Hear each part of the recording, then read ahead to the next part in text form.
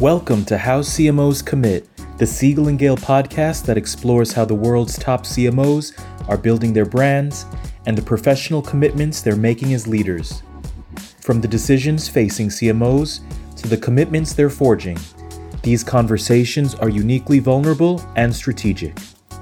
In this episode, Siegel+Gale's global CMO, Margaret Molloy, honors International Women's Day 2023 with a special edition of the Future of Branding Roundtable Series. Recorded live in Dubai, Dublin, London, New York, and San Francisco, Margaret welcomes leading CMOs for in-depth conversations on brand building and inclusive storytelling. This is How CMOs Commit. Good morning, everyone. Lots of energy in the room. So I'm Margaret Molloy, the Global Chief Marketing Officer at Siegel+Gale, and I'm delighted to welcome you to our 10th annual CMO Breakfast in celebration of International Women's Day. International Women's Day is a day celebrating the social, cultural, economic, and political achievements of women. It is also a day to examine progress and our ambitions. This year's theme is Embrace Equity. 2023 is an interesting year for this theme. In the backdrop of the topsy-turvy conversation around whether brands should take a stance on social issues, the capital markets are, shall we say, diverging on this issue. Meanwhile, employees are declaring their enthusiasm to work for companies that align with their values. Consumers and B2B buyers, for their part, are expressing their opinions on social media and some at the cash register. There can be no doubt in this challenging political, cultural, and macroeconomic environment, the responsibility of all CMOs is placed in stark relief, the need to evaluate the efficacy of all branding programs in the context of many stakeholder goals. What, therefore, is the role of brands and CMOs in embracing gender equity? And how does it impact the business? Well, I have convened an illustrious panel to tackle just that topic. Please join me in welcoming our panel.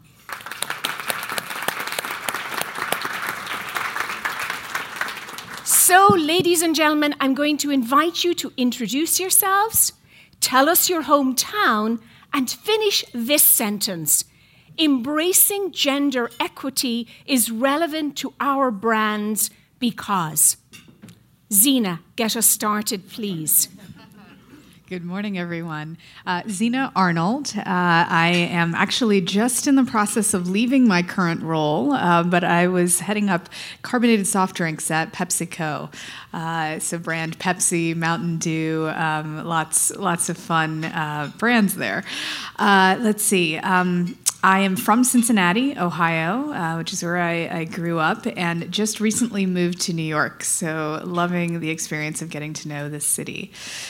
So the opportunity of equality, right? I would say that it's a growth opportunity for both business, like as in talking to more people and having more business opportunity, and for people, for equality to grow people and society. Hello, good morning, everyone. I'm Lauren Boyman. I am Chief Marketing Officer for KPMG in the U.S. So for those who don't know, KPMG is not a radio station. We sell consulting or professional services firm similar to Siegel+Gale. We sell audit, tax, and consulting or advisory services. I am from New York. I live just on the Upper East Side and originally from about an hour outside of New York.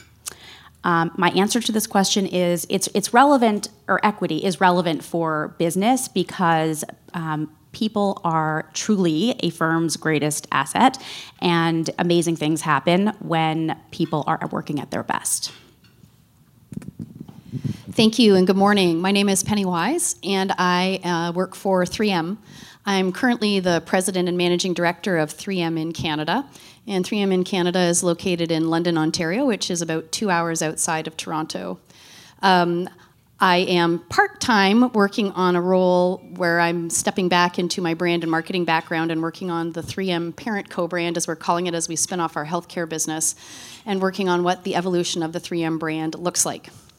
Equity is important to 3M because 3M is an innovation company, and we believe that innovation only happens when you bring together diverse opinions and diverse points of view, and equity leads to those, and that's what leads to great inventions and great products. Awesome. Okay, I'm Enshalla Anderson, and I just want to kick off and say I'm a Siegel+Gale alum. So it's a wonderful feeling to be back here. In terms of where I'm from, I'm actually a kid from Queens, New York. So that is my hometown. And I live in Jersey City, and so I've been gawking at the skyline here because I can sort of see where I go for my bike ride on Saturdays. I lead brand and creative, so I run like an internal agency at Google Cloud. And I like to think of it as the biggest startup that's not a startup, but it is. And it's been an exciting opportunity to be there. And I also serve on the board of Planet Fitness, so just another hat that I wear. In terms of embracing equity, I think it sort of serves two different purposes. Firstly, it's the right thing to do. When you take a step back and you think about creating space for people at the table, having those diverse perspectives matter.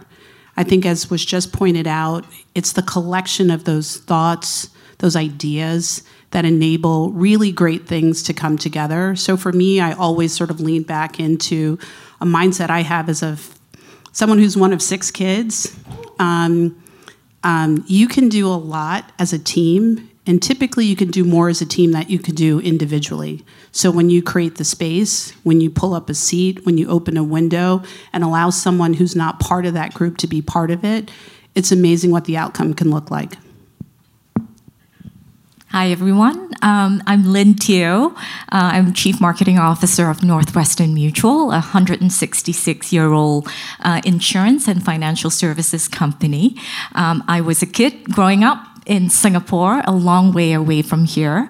I have been in the New York area since 1999 and have no plans to move for all the reasons that you all understand. I have a corporate HQ in Milwaukee. And, equity is important to me because as I took on this role in financial services, it really was a larger purpose and mission. It's being able to influence equity by way of financial lives that people have. I think Northwestern Mutual is an extremely purpose-driven company. And as I reflect on the employees as well as our network of 8,000 financial advisors, we are all unified in our mission to bring financial security and equity to our clients. So more about that in a minute. Hello, my name's Alicia Parker. I'm the Chief Marketing Officer of Tishman Speyer, which is a global portfolio of real estate and venture investments. I grew up in Kearney, Nebraska, and I think one thing that drew me to New York was that when I was 5, my ballet teacher became a rockette at Radio City. So it is a real full-life moment to work for an organization where you can stand on top of Radio City at Radio Park and really feel that. Equity is really important to Tishman Speyer and to me because we build community. And diverse communities thrive. And it's really the people in the places and the spaces that make those what they are. Lovely. I fear I'm going to echo a lot of what's been said here. My name is Clayton Ruebensaal, and I am the head of marketing for the B2B side of American Express, which is everything from selling credit cards to mom and pops to Fortune 500 companies. And equity is important, and this is the echoing part, because it leads to better decisions. At the end of the day, study after study shows that a group of the same like-minded people might have a good time at the table, but diverse minds always lead to better business outcomes. And one of the things that was really surprising in a pleasant way to me when I joined American Express 8 years ago was, you go through the interview process and you meet, at most 10 people. But you get to work and you see what the company really looks like. And walking the floors of American Express, it's shocking how female-driven it is and how LGBTQ-friendly it is. And for a guy who'd never worked in financial services, I was expecting a very kind of like, I don't know, Wolf of Wall Street environment, or I don't know. Most of what I knew from the movies. And what I got to was everything that you would guess. Great marketing organizations, amazing campaigns, amazing activations, and it's because of this group of people that is on our floor in our rooms, and one is right there, Jess Ling, who's about the best person that I've ever had on my team, and it's a great example of great people lead to great outcomes. Gosh, following all of that. So hi, good morning. My name's Catherine Newman. I'm the EVP of Marketing for WWE. Which is wrestling, for those of you that don't know that. I originally come from London, or a little town just outside of London, but now reside in Westport, Connecticut. So as we're based in Stamford and have brought a husband, 2 children and a dog. In terms of what equity means to me and also WWE, a key part of it is actually about removing barriers, about there being nothing that inhibits your growth. And actually, when I interviewed at WWE, they said, "Why do you want to leave Manchester United? You're having a good time there. It's a great role. Not everyone likes us. Like, why would you come over here?" And I said, because I'm kind of running out of runway. And they said, "You'll never run out of runway here. We look forward to seeing you trying to outpace it." So that was fun. So for us, no barriers, lots of opportunities. So I'm going to invite all of you, starting here with Zena, to share one example, briefly, of a brand campaign or program that you have led at your organization that's targeting gender equity, and share with us the lessons, a little bit of background, as well as the impact on the business. Sure. I'm going to share one I didn't lead, but that was in my organization, because I think it's a fantastic example of highlighting equity and driving the brand in business. You have probably heard of Pure Leaf Tea, and last fall we launched this amazing campaign about the power of no and the beauty in saying no to women. And I loved it for a number of reasons. Thinking about what we were trying to drive from a product standpoint, it was telling people that the teas were free of a lot of the things that other mass-produced teas have, whether it was artificial sweeteners or tea flavor powders. It's just a really great pure product.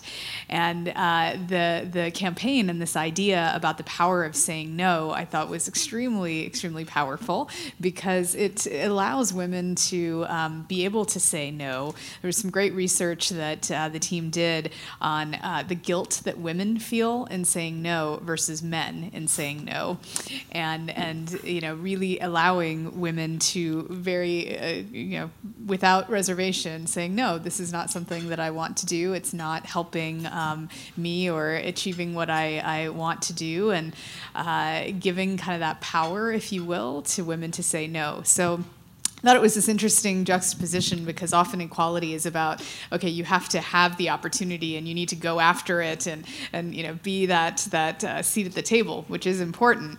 But I think also equally important, it is giving ourselves the freedom and power to say no to the things that aren't going to help us or aren't what we want to focus on. So great campaign, and it was very successful in driving the business. Ultimately, a lot of women really gravitated towards this. We had some partnerships relationships with Reese Witherspoon's production company. There was a great documentary that was made with a woman who runs kind of this organization, Fair Play, that talks about equality in relationships and all of the invisible work that women often do. So I thought, again, great campaign to bring to life the product benefits, which is what the importance of marketing is about, but then framing it in this bigger conversation and opening up a different way of thinking of equality. Wow, that's a wonderful story. So my story or campaign is around golf. So golf is not something you necessarily associate women with. It tends to be an old white man's sport. KPMG you may associate KPMG with the Phil Mickelson hat. So we've had a long relationship in sponsoring golf. And one of KPMG's core values is around equity. And so it's more than 5 years ago, it's probably between 8 and 10 years ago, we began a relationship with the ladies PGA, so the LPGA, and have a now really, really close relationship with them, sponsoring young women and enabling them to learn the game of golf, but also sponsoring and supporting them in education and exposing them to senior women and understanding what it means to be a working woman. One thing that I think is really an amazing connection and tie into our business, which you always would like to do with diversity and equity inclusion, is we recently launched something called KPMG Performance Insights. And that is where, so men for a very long time had stats and analytics about their game shots, and women did not have access to that same statistics and numbers and close video and analysis of their game, and KPMG Performance Insights made that possible, and so that really had a strong impact on women's equality in the sport of golf. We also matched the women and men's prize pocketbook for the sport, so we really have had a very strong interest and demonstrated impact in bringing golf to a more equitable place. Lauren, any perspective on how it's advanced the KPMG business and the brand? I mean, there's lots of statistics that we can point to in engagement, but I think it has, not just for our employees, really made a statement about how we care about equity, but what we're willing to do, put our money where our mouth is, that we are willing to really invest in equity, and it really all comes down to the budget and the pocketbook and the purse, and if you can make that known, and that really hits the point home. Great. Okay, Penny, at 3M.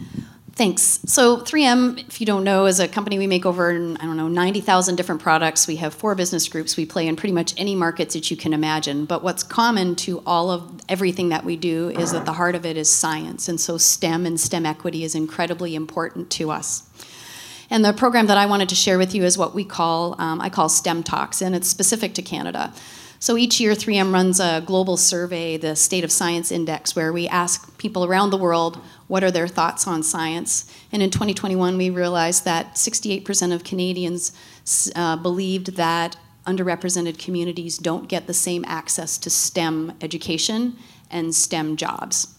And so we set about finding out why. Why don't those underrepresented groups get the same access? Why don't women get the same access?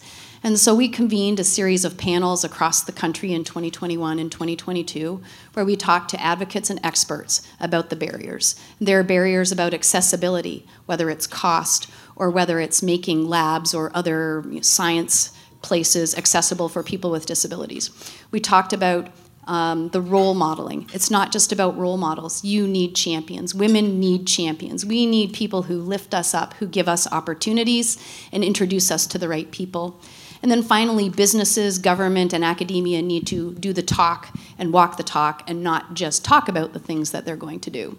So out of that came a series of panels where we have been engaging with business leaders, CEOs across Canada about what are we doing as a business community? How are we lifting this up? And so our advocacy is giving us the opportunity to engage with different groups across the country, for us to use our money in really focused ways so that we can get the most bang for our buck. We can lift up women, we can help girls get into STEM and engage them. And what we're seeing is it's really helping lift up our brand in Canada. When you look at reputation of 3M in multiple countries around the world, we actually enjoy some of the best reputation scores in Canada because we are focusing on things that Canadians care about beyond the products, but really making an impact in our society. So Enshalla at Google. So I'm going to share two things. The first one is related to how we invite inclusion and think very broadly from a product marketing perspective. And this is not even me, but it was someone on my team, and we had a lot of conversations. We were working with an intimate apparel brand. This is when I was still on the agency side. And she came to me and she said, "You might get a call from the client." And I said, "Okay, well, what's it going to be about?" And there was a conversation, this is an intimate apparel brand, and there was a conversation about the palette, the color palette for the apparel, and they kept using the term nude, and it was pretty much pink. And her point was, that's a subjective color, but you've imposed a specific hue, and in doing so and using that language, you've actually omitted a big part of your target market. And so she and I had conversations about that, but I wasn't on the project. I was her manager, and I said, you should really raise that. You should feel comfortable in putting that forward. And I bring it up expressly because so often we don't think about how do we create, design, manufacture, build with accessibility and inclusion in mind. I did get a call from the client. She said expressly that was the reason we chose you, because you were comfortable being uncomfortable and sort of having those hard conversations. And I, as a manager and as a leader, felt really good that she felt empowered in that room as a junior person at the table, as a junior woman, to offer a perspective on what nude could mean and should mean. So I put that forward because I think so often we don't think about how we can actually influence in very small ways to really impact what we're putting out in the market. From a Google perspective, one of the things I've particularly enjoyed has been this commitment to inclusive marketing. And what does that mean? I think people so often go, oh, we looked at a lookbook, this was our thing. No. What we have done is actually worked in a very detailed manner, because it's Google, so there's data, to actually audit and take a look at the marketing pieces, the creative pieces that we put out into the world. And so standing up a practice where there is evaluation, are we overly skewing towards certain complexions? Are we disproportionately presenting women who are only young, as if women can't age? Are we mindful in the way that we present our different audiences? Because I think one of the things that's really critical when we consider equity is we want our customer to see themselves in the product, in our communications, in the ways that we engage with them. And so we have to be very cognizant, are there blind spots that we're not factoring in terms of how we present our brand? So this has been a muscle that Lorraine Toohill, the CMO of Alphabet, calls it forever work, because there's forever work to be done here. There's forever learning to be done. But I think standing up a practice where we think about the entire creative process and where and how we start to bring inclusive marketing as an agenda item at each point along the way really starts to be the manifestation of change. So Lynn at Northwestern Mutual.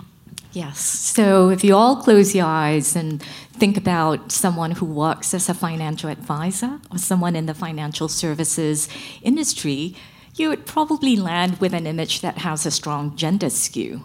And I think that, for me, is the construct that Northwestern Mutual has been extremely deliberate about kind of facing that reality. I'll start with some of the stats. If you look at anyone who's a manager and up, Northwestern Mutual has done a phenomenal job in the last 2 years, increasing that percentage close to 50. We're at about 48%. As a mark of progress, the last round of results that just came through, more than 50% of our new employees are either women or people of color. And I'm very proud to share that stat because those stats don't happen by accident. And so as I talk about some of the programs that are happening across the enterprise, I think it'll start to paint a picture of how diversity, inclusion, equity, women, they all have to manifest itself across all functions of the organization. I'll share two examples. The first one is the Women's Financial Advisor Field Committee. That's an extremely deliberate mission to set up associations and committees that are reflective of the community. We have 8 employee resource groups, one for every diverse community you can think of, LGBTQ, African Americans, Asians, women, and that scale of diversity is really an indication of the enterprise's commitment. And the reason we do that is because your frontline reflects the community. So if you're going to make sustainable change in your community to push financial equity, you have to take a step back and think about what your reach is going to be. So Northwestern Mutual has been extremely deliberate about how we recruit and bring financial advisors into the fold because we want them to be the ones who reach out to the communities. I think that's a phenomenal commitment. The second one, as I look to the employees, I look internally. I'm glad that Penny raised the topic about alliances. Northwestern Mutual has a huge alliance community that is made up of about half men. And I think that's what's exciting because these groups, we have study groups, we have one-on-one coaching, mentoring, and I think it's these levels of commitment that actually help us make sustainable change. So I'm almost 6 months into my new role, extremely proud to be a part of the company, and I feel like I have great foundation on which to build campaigns. So Alicia, real estate. Yes, real estate. So I think what I gave a lot of thought about when joining Tishman Speyer about a year ago was that to really think about what we're talking about here today, it really takes intention.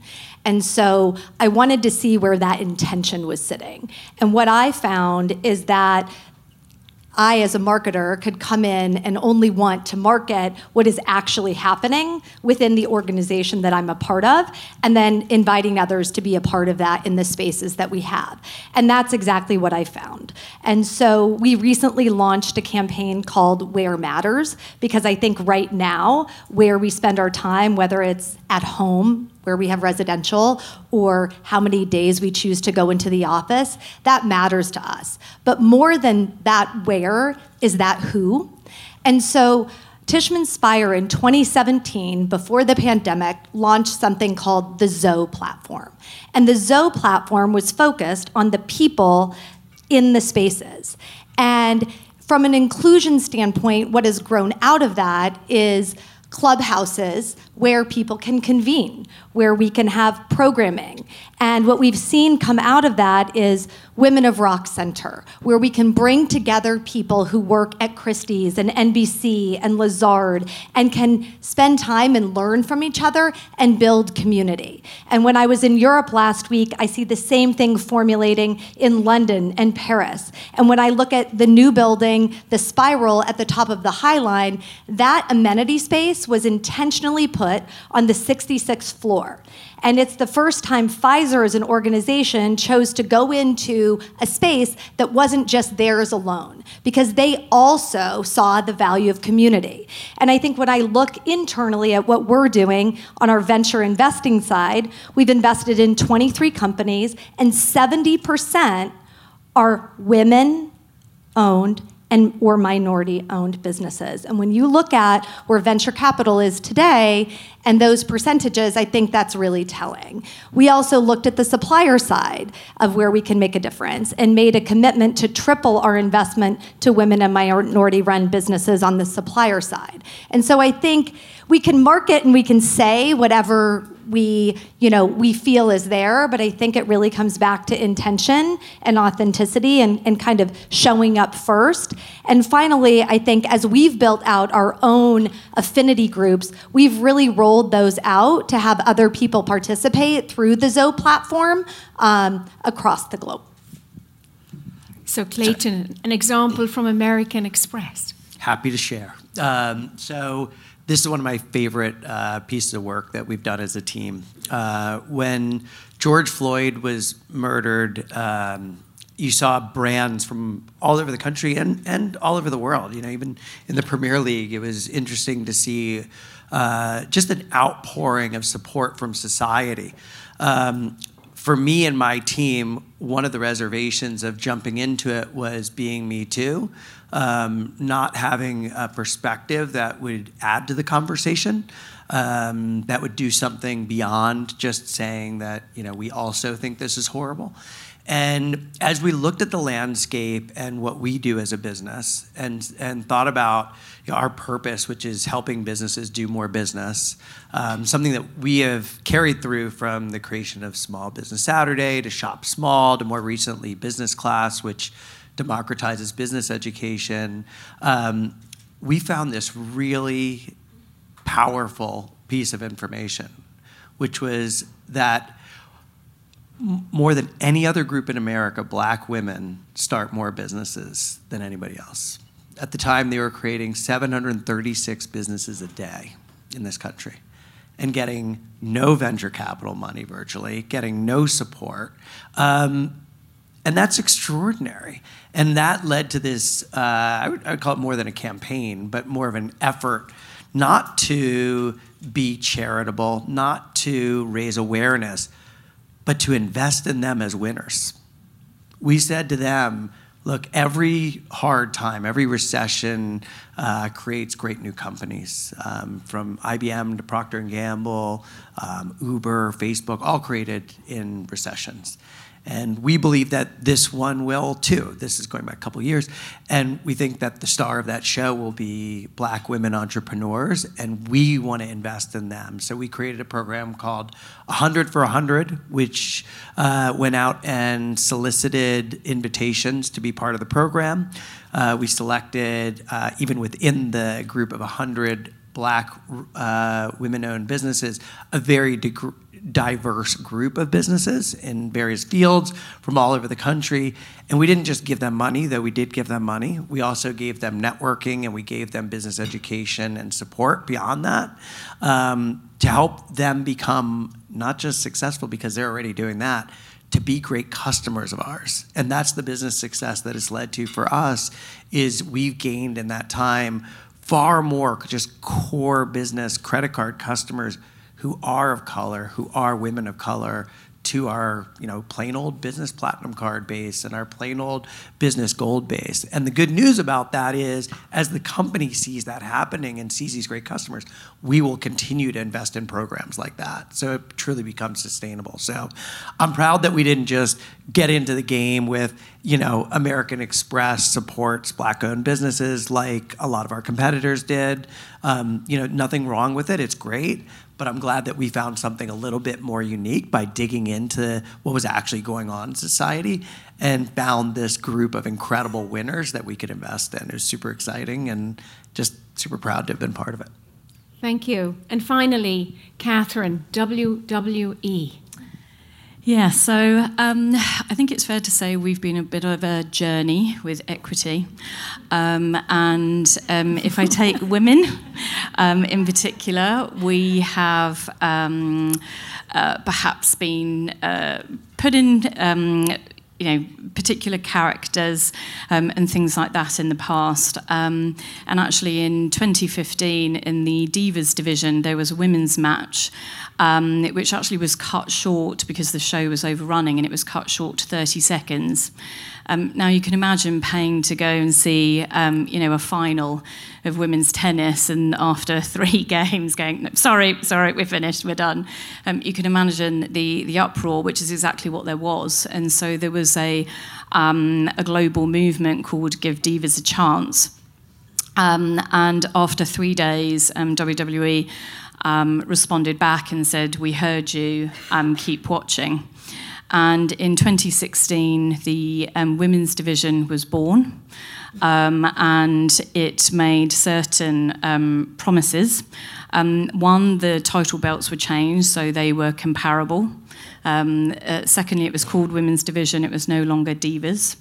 And also, everybody was called superstars, so it wasn't whether you were male or female. It was about actually, are you a player? Are you a wrestler?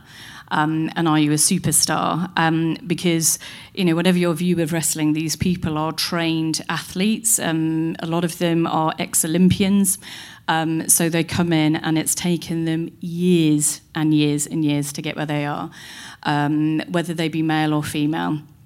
And so that was really exciting. And we now actually have, if you look at the top 15 athletes in the world, 7 of them are actually women from WWE, which we're hugely proud of.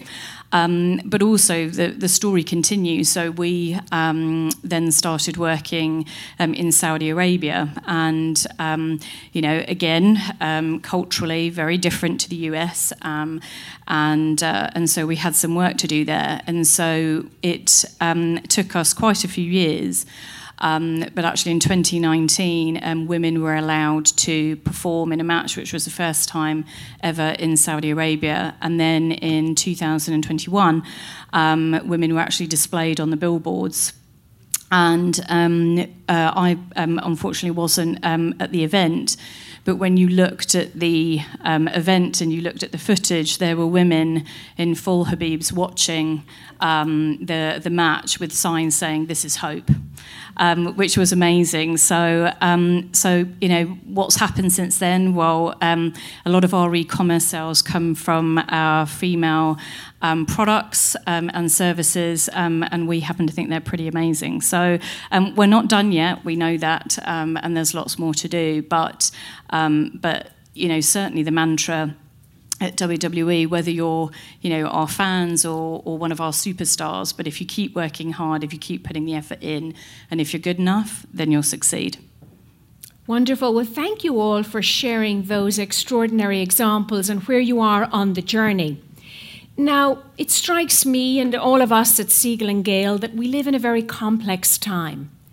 Achieving business results is complex, brand building is complex, and of course, achieving gender equity is complex.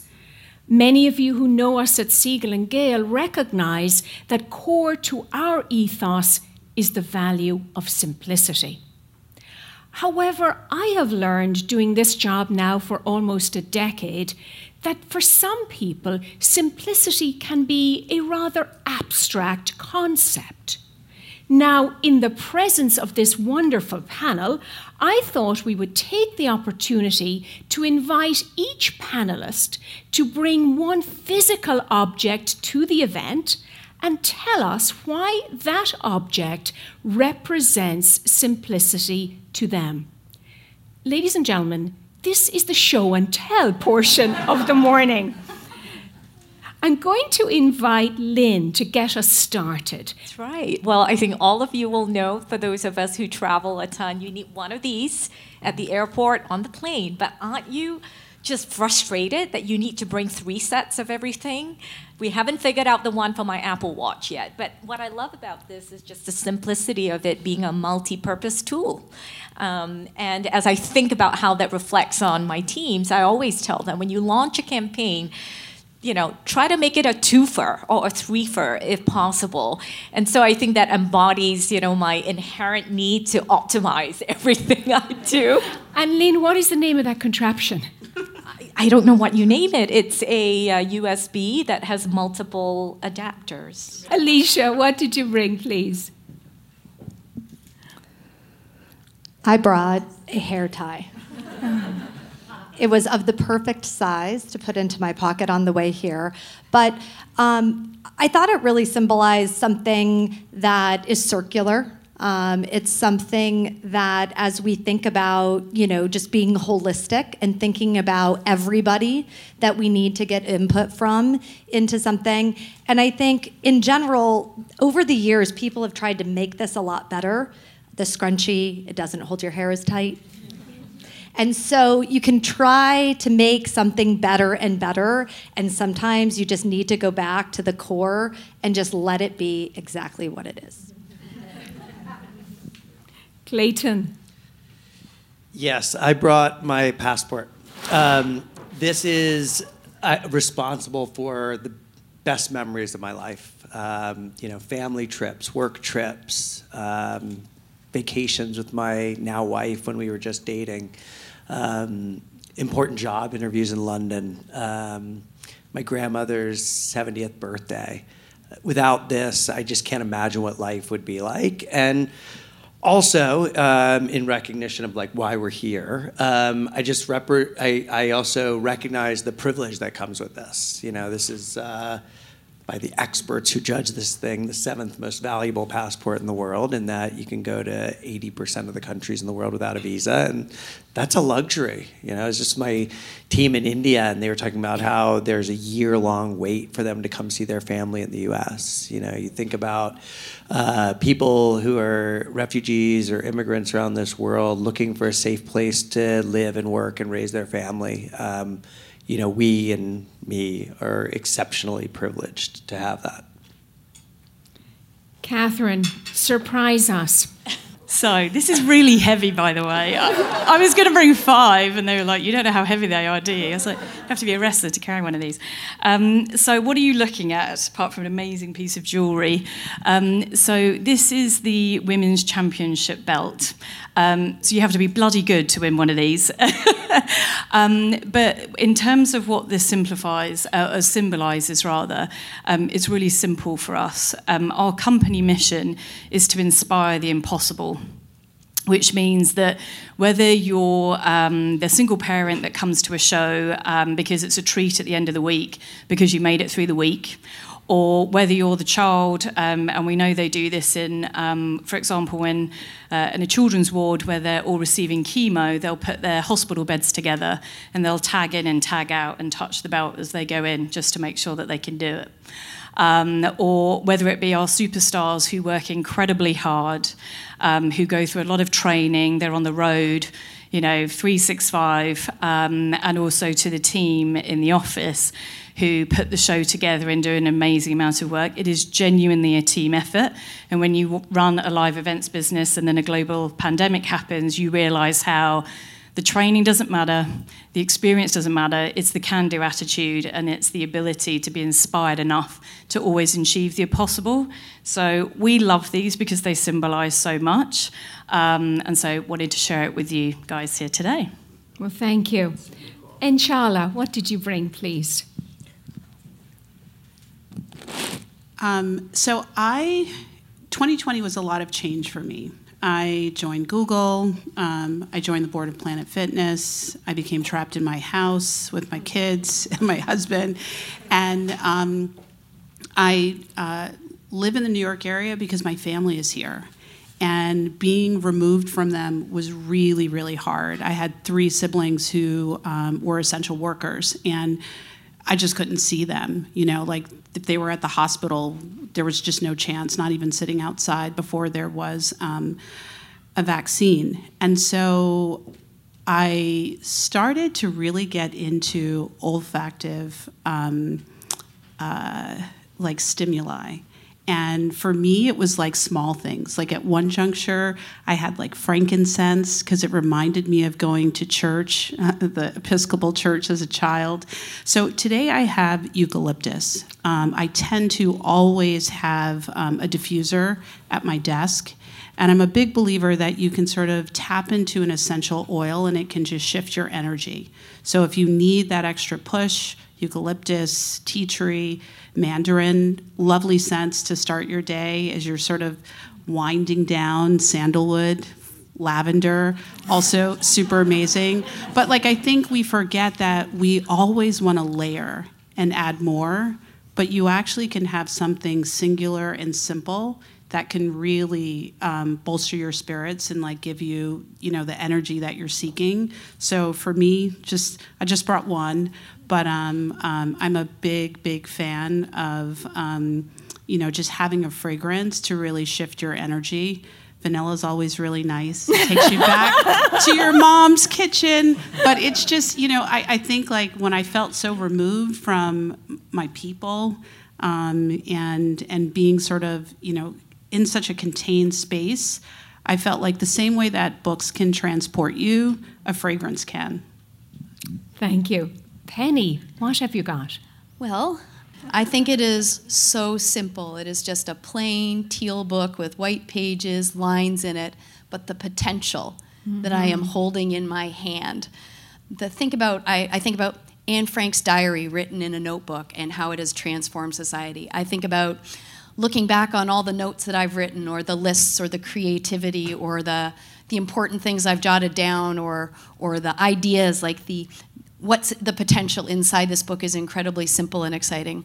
My sister and I joke that we won't retire until we've used all the blank notebooks we have. We're not going to retire for a very long time. So to me, this is the ultimate in simplicity, but so much potential and so much sophistication inside it. And thank you for giving it back to me, because it's my new notebook now. Lauren, what have you got? Okay, I'm sitting on my object. So my object is... And I'm super happy about this one, too. Post-it notes. And I did not plan that I was sitting next to a business leader from 3M who, just before the panel, showed me her picture with the inventor of Post-it notes. So, wow, like that would be quite a day for me. Post-it notes are just very meaningful object that I really cannot start my day without. So I was joking with her yesterday. I got to my desk and I left this at home, or it wasn't in my area, and I go, oh my God, how am I going to get through the day without the Post-it notes? So Post-it notes for me represent the ability to acknowledge something that you have to come back to, or want to remember, or have to do, and I jot it down, and I can tell how busy and stressful a day is. At the end of the day, I can see the sea of Post-it notes that I have around my computer. But the act of then going through each Post-it note and taking care of each item and throwing it away is an incredibly rewarding one. I have tried the Post-it note feature on your computer, and it is just not the same thing.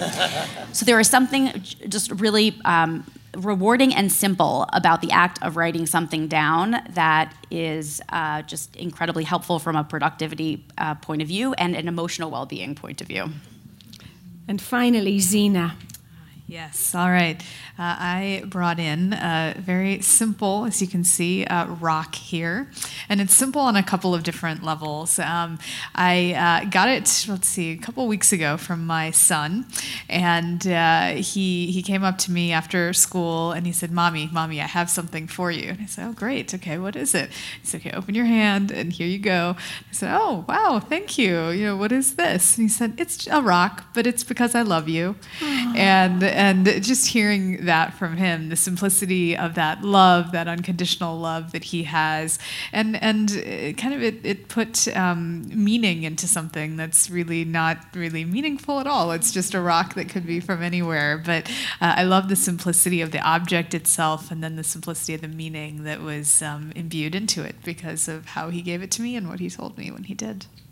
Well, thank you all for indulging that exercise and showing us how the simplicity is a marvelous mechanism to access humanity. So thank you all. So, final question. And this one gets back to the theme of the day around gender equity. I want to ask you ever so briefly. I'll start with Catherine and we'll come all the way up. And the question is as follows. What is your organization's commitment to gender equity, and how will you measure progress? And I want to emphasize the importance of commitments. If we think about it ourselves at an individual level, our teams, our organizations, I would submit to you that we are largely the product of our commitments. Miss Catherine. Okay, so there's two answers to this, if I may, but I'll keep it brief. One, we are changing the way that we look at our fans. So we don't target based on demographics. We don't see them as male or female, young or old. We've just completed the biggest piece of research we've ever done, and it's based on psychographics. It's based on the why. So why does somebody come to WWE? Why do they spend X amount of money? Why do they spend so much time with us? Why is it an intergenerational brand? And why is it a brand allowed in the home? And so we are committed to our fans' purpose and making sure that we earn that, because it's a privilege every day. So it's not about whether they're male or female or whether they're young or old. It's about why they're here, and can we connect more on that? So in terms of how we're measuring it, we've built a living segmentation. We are profiling our fans, and we're talking to them a lot. So that is a commitment that we have made, and are essentially redoing everything in this lens, which is amazing and a real difference for us. And the second thing is that we have PDRs like most companies, and we talk about company objectives. But when we did a survey recently for staff, they said, you talked to me about my company goals and you talked to me about career development, but what about life development? What about the things I go through in life? So, when I start out first, it's how am I trying to buy my first home? Then it may be, I've met a partner and we want to start a family. Or it may be my parents are ill and I need to do childcare in a different way because, my parents are infirm. Can we please talk about that when we talk about my PDR and my corporate objectives? If you could see me as one person as opposed to a work life and a personal life, then that would be a game changer for me. So that's exactly what we're doing. So our PDRs for the first time this year are constructed in that way. And we're committed to doing this survey every 6 months so that the staff can keep us honest. And we'll see where we go from there. So as I say, it's not revolution, it's evolution, but we're firmly on the path. So one thing that changed for me personally as a leader over the past 3-4 years is that I used to really separate me from the company. And so I want to share something personal. So this is not an American Express thing, but I think it counts as a view of what a leader at American Express is thinking about and going through. So my family has a really cool tradition. Every New Year's Eve, we do one private and one public resolution. I'm proud to say that I'm the only person in the family with a perfect record. I always deliver. And my wife finds it incredibly annoying. My last one was quitting sugar for a year, which she found particularly irritating. But this year, mine was that I was going to start a charity to help women refugees start businesses in the U.S. I have no idea how to do it. I have never started a charity. I've never worked in a charity. But I'm positive I will, because I need my record to be unblemished. And it really is important to me. About 2 years ago, I started working for the Tory Burch Foundation as a mentor to women entrepreneurs, and it has been one of the best professional experiences I've had, like just a blast and rewarding. I've met amazing people.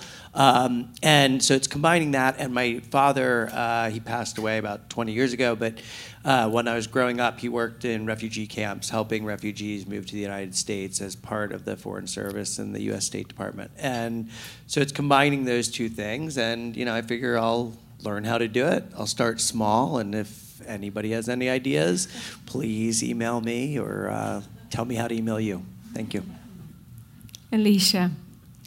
So I think one thing I've been giving a lot of thought about is, how can you cascade something across an organization to really drive impact? And I was reminded, really thinking about what my parents did in Nebraska. My parents ran a group home for adolescent girls who were abused and neglected. And I grew up living with over 300 teenage girls from the time I was born until I graduated from high school. And watching what they did was absolutely incredible, but became more incredible once I left Nebraska and went in to business. Because knowing everything they had to do to really make social work for them, I decided at a very early age that I wanted to go into business and figure out how to drive an impact from a different point of view, because I saw how difficult it was. But what I also saw is the incredible platform that each of us have, being in a business and being able to take that purpose and really be comfortable with what we can do. And so one thing that I've seen evolve at Tishman Speyer is that we have an ESG committee, and a lot of companies have that. But I think instead of it just sitting at a corporate level in New York, I think it's really cascading that into each location where you can have an impact and getting more and more input across the organization from those diverse teams to see how you can do things at a local level. So despite the fact that we all have global companies that we're a part of, how is it that we can really bring people along at a local basis? Because my parents only impacted 300 teenage girls from a state that most people have never been to and only fly over. But when I think about that cascade of what they created for those 300 lives that they impacted, and I combine that with the corporate opportunity that we all have, you really see how those smaller impacts cascaded can make a big one. Lynn, please. I think one of the key pathways to equity is to equip all the groups with a base level of capabilities and skills that will then allow them to get to those high levels of achievement. So as I think about what Northwestern Mutual is doing, we have a Black Accelerator Fund. We look at what are some of the competencies that we need to double down to build in women financial advisors, just to give them extra training. And so when I think about the national training programs, I think it's a very structured way of level the playing field. So I think that's one that I'm seeing that's being done on a programmatic level at Northwestern Mutual. I also think about budgets and how budgets are being deployed. So we have a women's initiative budget. We also have a sustained action for racial equity budget. And those dollars are baked into our campaign. So as we think about targets, right, that marketing is helping to influence or drive, within that mission and that goal, I have to think about how I would segment the work that I do. So I'm still getting to that ultimate goal of delivering to a number or an OKR, but I'm thinking very deliberately about multicultural marketing, equity in my programs, going back to a twofer, right? I'm always trying to think in a systematic way how I bring more impact with the resources I have. Enshalla. I love that. I'm just going to focus on 2 points. One is representation, the other is access. So as I mentioned before, Google has started this initiative on inclusive marketing. It came out of George Floyd, but it is also kind of reflective of the desire to have marketers thinking with the mindset and sort of being representative of the customers we serve. And so there is a toolkit that Google has created, actually in partnership with many of the industry associations, called All In. And it enables you to start thinking about how do we make sure that we really drive representation across the creative process, agency selection, who serves your account from an agency perspective, the creative talent, and so forth. And so All In is a great tool. It's something that I've tried to even encourage other marketers outside of our space to really take advantage of, because it is open, platform, and accessible. So I encourage you to take a look at it, and it's looking at not just gender, but intersectionality. It's thinking about accessibility. How do we bring that into what we do? So that's one part. I think the other aspect is access. I said before, I'm a kid from Queens, and I had the benefit of going to a boarding school in Connecticut, which really changed my trajectory. And so for me, Google has a lot of different programs that encourage and invite access into the world of tech. Code Next is an amazing program that is targeting underrepresented groups, primarily Black and Hispanic kids. There's a program here in Chelsea. There's another one in Oakland, bringing them into the tech world. And then also from the standpoint of just thinking about recruiting, are we going to different places to look at different talent? It is so important that you sometimes break your mold of oh, I know this person or so-and-so knows them, but actually going to new and different places to consider talent. I'm one of those. I always tell people, like, even when Google first reached out, I said, I just want to be really clear because I don't like my time wasted or to waste anyone else's time. I don't have a tech background. And they were like, no, but you have a branding background and we want to speak with you. So the willingness to widen the aperture, to be much more open from sort of a talent consideration perspective, that is so critical because the skills are still there to do the work. But, you know, if you sort of go with what you know, I wouldn't have even been considered. So access is really, really key, and representation so incredibly important because people need to see themselves in whatever we're putting out into the world. And Penny, please. You got two choices. I'll go with this one. I wanted to pick up on being a leader because I work in a company where equity is really, very much focused upon, and I didn't realize all the issues with equity because I worked in a company inside where I saw so much opportunity. But I also feel a responsibility as a leader, and my daughter is 25 years old, and I feel like it's my responsibility to make sure that when we pass the torch to that generation, that we are leaving them stronger than the place that we came from. So as a leader, I hold myself accountable for a couple of things. I'm co-chair of the Council for Women's Advocacy in the Canadian Chamber of Commerce, and we work on making sure that entrepreneurs are supported, that the business community is listening, that we're helping change policy for government. So I'm proud that I was I participated on the parliamentary committee that made the recommendations of $10 a day daycare for Canadian families. And so we continue to do that work. And then also from the learnings of STEM Talk, it is about being a champion. So I have goals to not only be a mentor to women inside 3M, but also externally and champion them and help lift them up and make connections so that they can find their way in the world and be very successful. And that's what I hold myself accountable for, to make a difference. Lauren, please. Great. So I feel really proud that I work for a company that has such a focus on what you were talking about, access and representation. There's a tremendous amount of programs under the umbrella brand of what we're calling Accelerate 2025 that talks about how we get people to KPMG, how we have them succeed at KPMG, and then how we have them lead at KPMG.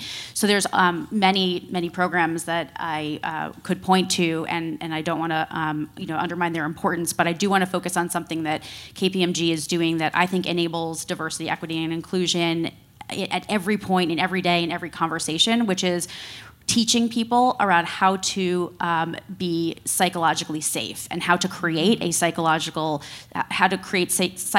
safety in the workplace, which I think is a really underappreciated aspect of equity on a day-to-day basis. And I try and do this within my team.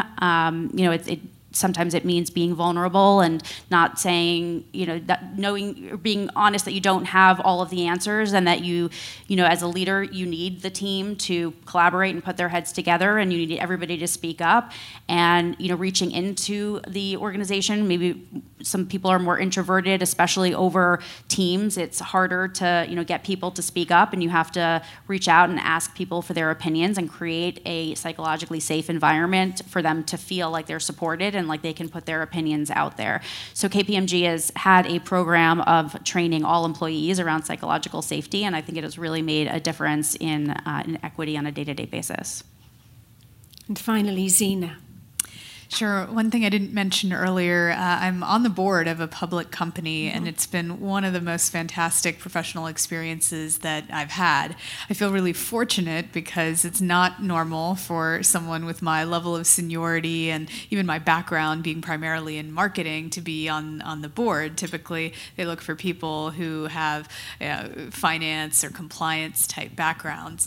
But getting that kind of access and being representative of someone very different, both from gender, race, age standpoint than what makes up a typical board, has been amazing for me, and also I believe for what I've been able to bring to the company and how they think about their running their business. So for me, a commitment that I'm making is to help open that door for more women and more underrepresented women, because oftentimes, again, again, these boards are made up by the CEO's friends, who often tend to look like the CEO, which is usually a white male, and just opening up the door and being that person who's there, and also opening it wider after I've come through it to let others in, I think is super important, and something that I'm working on, helping bringing other people to that table. Zena, thank you. And in thanking our panel, here are my reflections. And before I get into my summation, I want to acknowledge on the panel and in this wonderful audience the many male allies that we count on and respect daily and support us in our endeavors as well. So thank you to all of you. This conversation spanned many topics, from the nostalgia of hometowns to access for women in our careers, and to the potential of simplicity to unlock authenticity and humanity. In listening to all the 8 examples, I'm struck by the pragmatism of our speakers, developing, leading, and nurturing programs that at once advance business and inclusion goals. Thank you for sharing the 8 examples. They strike me as extraordinary examples of the profound impact of inclusive storytelling. I'm reminded, funnily enough, of the words of the American anthropologist Mary Catherine Bateson when she observed, "The human species thinks in metaphors and learns in stories." In our marketing, when we frame our marketing, benefits, values, features, in the frame of a story, it becomes instantly relatable, engaging, and actionable. Thank you to our speakers for sharing your stories and touching on the stories of the brands that you today help lead. In thanking all of you, I invite you once again to listen to all of our CMO podcast conversations on How CMOs Commit podcast. These stories and the others that I've had the privilege to experience throughout this inclusive storytelling series give context to the why and the how embracing gender equity generates alignment across all stakeholders.